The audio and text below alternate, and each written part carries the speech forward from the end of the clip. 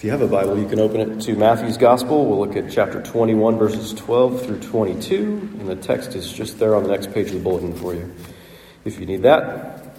We've been going through Matthew's Gospel for really some time now. We're getting into the final week of his earthly ministry, the final week in Jerusalem that leads up to the cross and his resurrection.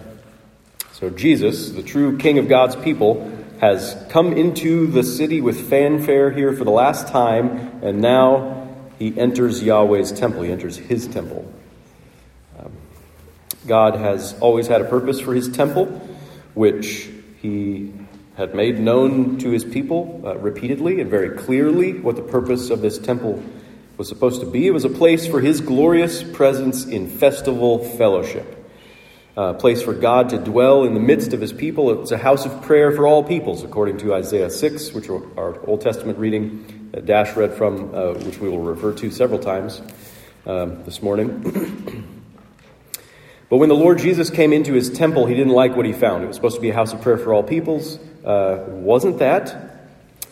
And so he cleaned house. He shut the place down. And he had a grand reopening with himself properly at the center, a housewarming where he welcomed all peoples in his divine hospitality. So in this passage, what we're going to see is the Lord's judgment as he comes into his temple, and also his restoration and renewal for his purpose for the temple.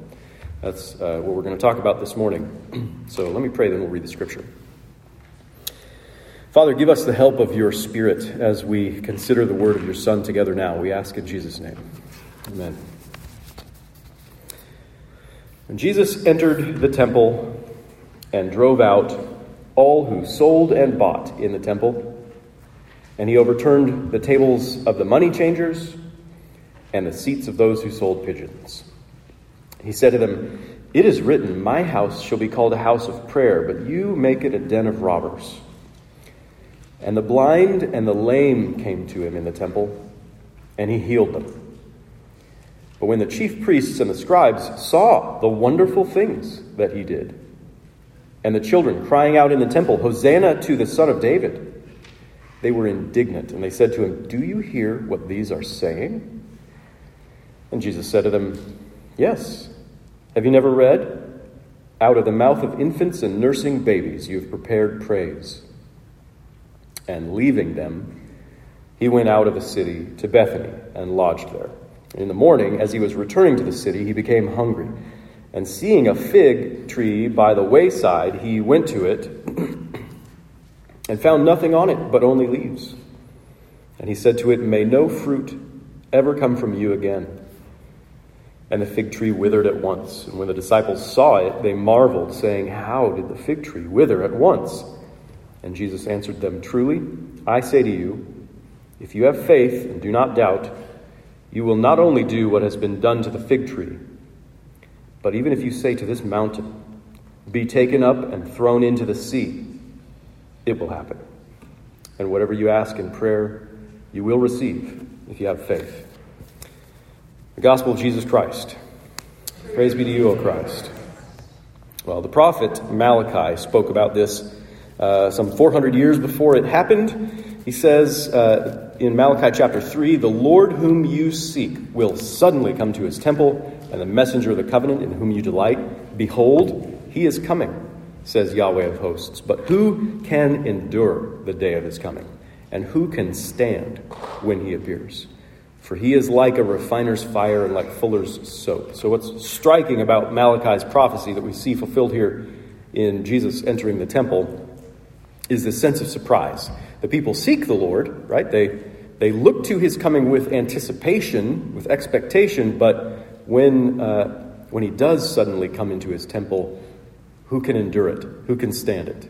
Right? So when the Lord Jesus came to his temple, like a refiner's fire and like fuller's soap, this very harsh soap, he swept his temple clean, and he made things new, and he purified it in his judgment, which was not what they were expecting. Religious people thought they wanted to see him, but it was quite another thing when he actually arrived.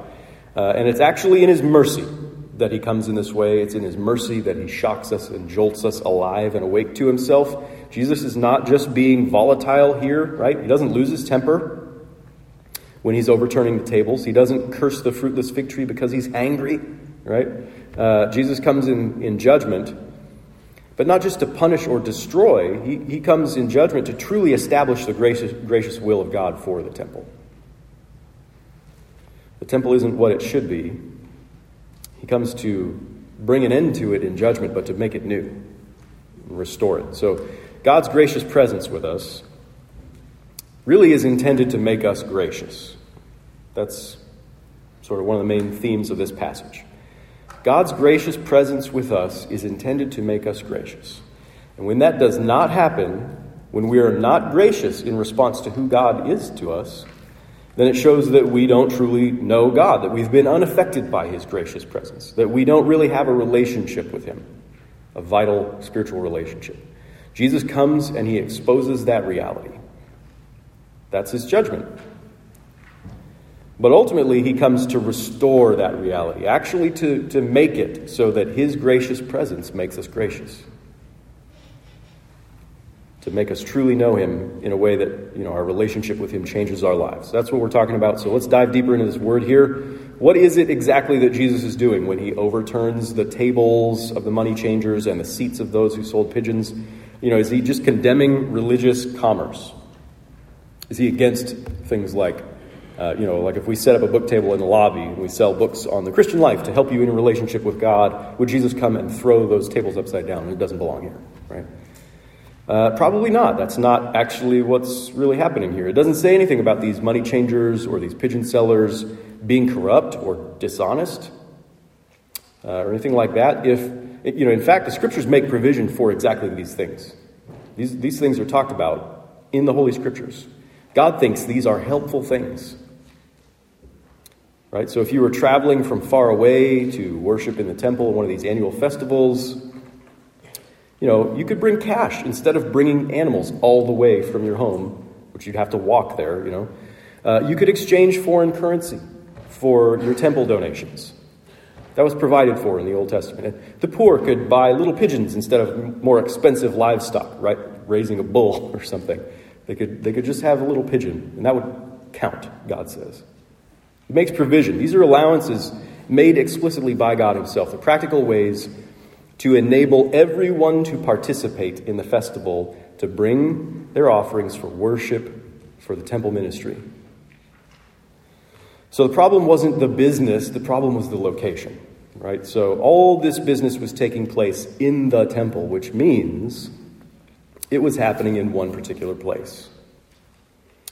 The only place in the temple that would have been accessible to all people, the only place where religious leaders would have set up a market like this, was in the court of the nations, the court of the Gentiles. Right? So here's the basic layout of the temple in Jerusalem. You get kind of a little mental picture of it. This outer section is called the court of the Gentiles, the court of the nations. Inside that, you've got the court of the women. The women of Israel could go in there. And inside of that, you've got a section where the male circumcised Jews, if they're purified, they can go in there. And then inside that, you've got the holy place, which is where the Levitical purified priests without blemish could go. And then inside of that, the Holy of Holies, where the high priest once a year could go on the Day of Atonement, right? So the court of the Gentiles was this massive outdoor area, roughly 300 yards by 500 yards, so really big, surrounded by pillars and porticos. And any non-Jews, any Gentiles who wanted to worship Yahweh, or to put it in the language, Dash read from our Old Testament reading, any foreigners who joined themselves to Yahweh, Isaiah 56, they were only allowed to enter this court of the Gentiles, this outer section. There was a dividing wall that prevented them from going further in. Gentiles were kept separate from the people of Israel in this outer court. This was where the money changers and the pigeon sellers had set up shop, in the only place that foreigners were allowed to go. So the closest they could get to God was this high-traffic bazaar, right? It would have been especially crazy during a festival week like this when, the ancient historian Josephus estimated that over 250,000 animals were being brought through this space for sacrifice during this 1 week. And that the size of Jerusalem, the population would have swelled to maybe even 2 million people. Everybody cramming and going through that section this week. So imagine being a foreigner, already feeling out of place in a strange land, maybe not speaking the language, probably not knowing the customs and the rituals. If you could even squeeze into the court of the Gentiles, well, let's just say it wouldn't have been an atmosphere conducive to prayer, right? Try praying in this press of bodies and over the din of shouting and animal noises and all the business happening. Nobody greets you. Nobody welcomes you. Nobody takes the time to help you to worship. Everybody's too focused on their own business transactions. So you'd probably feel excluded. Overwhelmed, confused, lost. And that is Jesus' problem with what's going on here. He said to them, "It is written, my house shall be called a house of prayer. You make it a den of robbers." So Jesus quoting from Isaiah 56, where we find that Yahweh is greatly concerned to welcome foreigners, to gather those who have been outsiders, outcasts, right? And receive them with divine hospitality so that they really belong with his people in worship, in communion with him. Isaiah 56, Yahweh says that he will bring these foreigners to his holy mountain and make them joyful in his house of prayer, because it will be called a house of prayer for all peoples. Right? So when Solomon had first built the temple in Jerusalem, he prayed to Yahweh. You can find this in 1 Kings chapter 8. He's praying, Solomon, the king who built the temple, is praying to God, "When a foreigner who is not of your people Israel comes from a far country for your name's sake, for they shall hear of your great name and your mighty hand and of your outstretched arm. When he comes, this foreigner, and prays toward this house, hear in heaven your dwelling place and do according to all for which the foreigner calls to you, in order that all the peoples of the earth may know your name and fear you, as do your people Israel, and that they may know that this house that I've built is called by your name." So the temple is for the foreigner. It's for the outsider to come to know Yahweh in prayer. So the temple was always meant to be a place where all kinds of people could come for communion with God, for festival fellowship, to dwell in his glorious presence together, to belong there. But God was making room for others in his divine hospitality, and he was requiring that same divine hospitality from his people, but the people of Israel made no room for others. They had become more and more interested in their own nationalistic identity over and against the other nations, more and more interested in that than in the revealed purpose and will and mission of God. So the grace of God to them had not made them gracious to others. They made a show of religion, but it was a facade. It was heartless. It was hypocritical. Jesus says that many times in the gospel. They had corrupted the Lord's purpose for his temple. So the Lord said they'd made it a den of robbers, which is a quotation from Jeremiah 7. And shortly after Jeremiah says that, in Jeremiah chapter 8, God goes on to say, "When I would gather them, there are no grapes on the vine, nor figs on the fig tree. Even the leaves are withered." So God is looking for his people to bear good fruit, but he finds no fruit. For them to bear good fruit would mean they're gracious and they're warm and welcoming and inviting and helping others to come into a real knowledge of God. But he finds no fruit, and so he curses them and says he will overthrow them. So maybe you can start to see how the overturning of the tables and the cursing of the fruitless fig tree are tied together, right? So the religious leaders of Israel, they'd set things up to favor themselves, to give themselves and the people of Israel a privilege, while ignoring and belittling and ultimately despising the outsiders, the foreigners. So Jesus was condemning their religion as a fraud, especially their misrepresentation of Yahweh's hospitality in his own house. He brought the whole temple to a screeching halt. No more buying, no more selling, No more moving sacrificial animals through here. Because as Hosea says, God says through Hosea, I desire steadfast love, not sacrifice. The knowledge of God rather than burnt offerings. So Jesus closed the temple for business, and he reopened it as the house of prayer it had always meant to be. And the blind and the lame came to him in the temple. You go to the temple to go to God. They came to Jesus. And he healed them. And the children were crying out in the temple, Hosanna to the Son of David. So the Lord had suddenly come to his temple like a refiner's fire. This was the true purpose of all the religious feasts of Israel, festival fellowship with the Lord, his glorious presence with his people, with all kinds of people, the foreigners, the poor, the children, even those who are blind and lame, who would have been forbidden from proceeding any further. Right? So again, going back to Isaiah 56, God welcomes the eunuchs in his house. The eunuchs, those who have physical deformities or self-inflicted, these blemishes, right? They are lame. And they would have been cut off from the worship of his people and not welcome. But here the blind and the lame, they've been explicitly forbidden by God's own word from entering the inner courts of the temple and doing priestly service. You can find that in Leviticus 21. But here was the Lord himself welcoming them in his presence, healing them, purifying them, restoring them to the community of worship, renewing their ability to be in communion with God and with his people. He came in judgment in order to bring restoration. These are wonderful things, it is said. Psalm 72, blessed be Yahweh, the God of Israel, who alone does wondrous things. Blessed be his glorious name forever. May the whole earth be filled with his glory. Amen and amen. So the scriptures make it clear. God alone does wondrous things. Right? That's almost like a technical term for the confounding works of God. So when the chief priests and the scribes saw the wonderful things that Jesus did, and the children crying out in the temple, Hosanna, save us, to the Son of David, the chief priests and scribes were indignant, and they said to him, do you hear what these are saying? They're starting to get the picture, right? Here's Jesus coming into God's temple like he owns the place, doing these wonderful things, confounding things. Who does he think he is?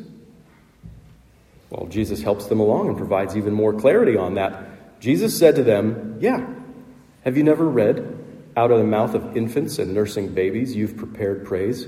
He's quoting from Psalm 8. Hey, wait a minute. That's about children praising God. Who does he think he is? The Lord in his temple. The Lord in his house of prayer. Well, actually the Lord leaving the old temple so that the whole earth may be filled with his glory. And leaving them, he went out. He went out of the city to Bethany, and he lodged there. So this chapter started out with Jesus at a village called Bethphage, which means house of unripe figs. And now he goes to Bethany, which means house of figs. Just interesting details. And now we get this strange little account of him cursing the fruitless fig tree. In the morning, as he was returning to the city, he became hungry, and seeing a fig tree by the wayside, he went to it and found nothing on it, but only leaves. And he said to it, may no fruit ever come from you again. And the fig tree withered at once. So here's the thing. If a fig tree is in leaf, I got to get this right because, my wife has like 8 fig trees. If a fig tree is in leaf, it means there should be some little tiny baby figs on it, at least. At the very least, unripe figs, which are actually edible, even if they don't taste very good. They're not fully developed, right? But there should be some little fruit on there, if there's leaves. Jesus was looking for fruit. Remember Jeremiah 8, God says, I looked for fruit. Jesus was looking for fruit, and he kept his eye out for signs of fruit. A fig tree in leaf would indicate fruit. He saw one from far away. Yeah, that looks promising, but on closer inspection, the tree was fruitless. It was false advertising. False advertising. The tree was only healthy in appearance, not in reality. The tree looked healthy from a distance, but not when you got right up close. So the whole fig tree thing really isn't about the fig tree. It's about the temple in Jerusalem, right? It's a picture of God's judgment on religious hypocrisy. The fruitlessness, the barrenness, the emptiness of such faith, religion, right? Religious hypocrisy. The religious hypocrite says, it's visibly obvious that I'm secure in my relationship with God. So visibly obvious that I've even convinced myself that I must be secure in my relationship with God. When in reality, the religious hypocrite has no communion with God. That's what Jesus comes to expose. There is no real prayer, does not live his life in relationship with God, does not love God's grace, or desire to see others come to know God's grace. The religious hypocrite lacks the vital spiritual connection to God that would bear fruit. God wants us to bear fruit because of our knowledge of him. He wants his relationship with us to actually make a difference in our lives. He wants his gracious presence to make us gracious. He wants his people to become welcoming of others, to become hospitable to those who are not us, somebody different. To become hospitable, to help others come to know God, to help others come to join us in worship and communion with God. He wants the whole earth to be filled with his glory, so he makes an end of the old, corrupt, failed temple and its systems of religious hypocrisy in order to bring forth a new temple renewed according to God's purposes. So he curses the fruitless fig tree, and it withers at once. By his mere word, he curses the religious system that his people used to exalt themselves and to exclude others. He curses religious hypocrisy in order to restore true worship, true love, true hospitality. So he comes in judgment in order to bring restoration. It's because he's gracious that he really wants his grace to have an effect on us, to bear fruit, to make us gracious, to share the real glory of the gracious God with all kinds of people, so that the knowledge of his glory would fill the earth. When the disciples saw what happened with the fig tree, they marveled, saying, "How did the fig tree wither at once?" And Jesus answered them, "Truly I say to you, if you have faith and do not doubt, you will not only do what has been done to the fig tree, but even if you say to this mountain, 'Be taken up and thrown into the sea,' it'll happen. And whatever you ask in prayer, you will receive if you have faith." That's not talking about like name it and claim it theology. Just as the fig tree really isn't about the fig tree, so the mountain and the sea aren't really about mountains and seas. Jesus and his disciples, they're outside of Jerusalem now. They're to the east where they have this great view of the city, especially right there in front of them. Mount Zion, the Temple Mount. They're looking at a mountain when he says these things. Jesus is saying that his disciples will join him in his temple work as they come to him in prayer. That's what he's talking about here. His temple work is a matter of judging the old in order to bring restoration, the true temple according to God's purpose. Jesus has abandoned the old temple in Jerusalem, and he's established the true temple in himself, with himself as the center of our communion with God. He himself is the place where God's glory dwells with humanity, in his own person, because he is God and he is man, united forever, never to be parted. So he himself is the place where God's glory dwells with humanity forever, and wherever we are with him, we are the true temple of God. So if we go to him, if we go to Jesus for festival fellowship with God, if we go to Jesus for the healing of our humanity in relationship with God, if we go to Jesus in prayer, if we bring everything in our lives into our relationship with him, if we intercede for the blessing of other people in Jesus' name, that is the true house of prayer as God intended it. It doesn't have to be in that ancient temple in Jerusalem. It can happen anywhere. Jesus said the old temple in Jerusalem was finished because it was not a place where God's grace made his people gracious. That mountain would be cast into the sea in judgment that brings restoration.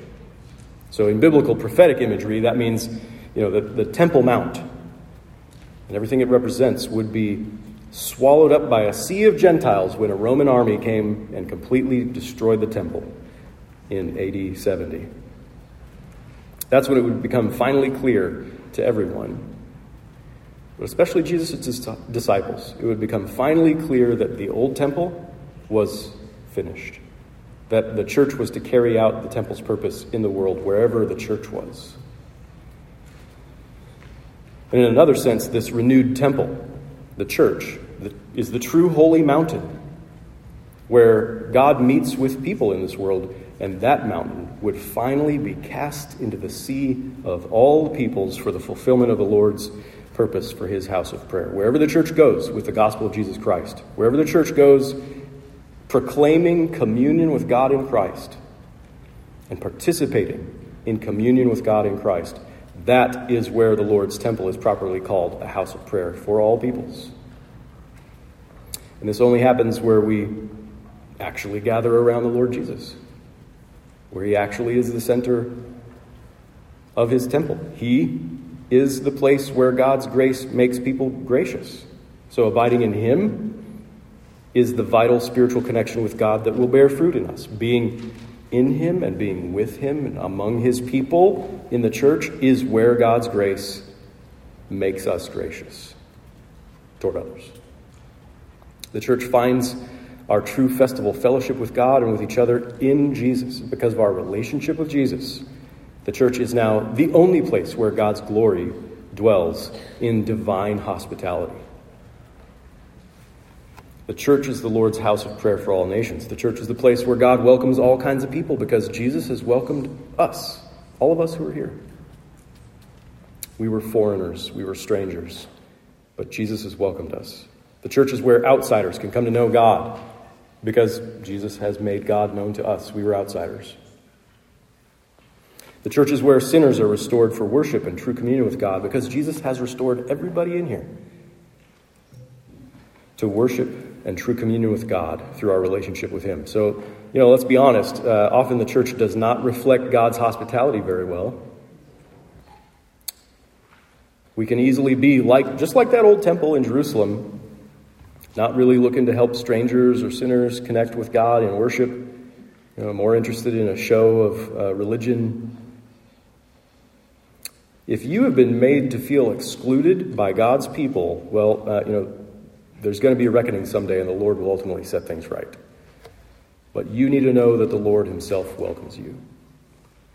He welcomes you when nobody else would. You're included because of his grace. You're not separated from his people because of his grace. In spite of who you are, in spite of who we all are, the Lord welcomes us and includes us. Jesus will make you joyful in his house of prayer if you come to him.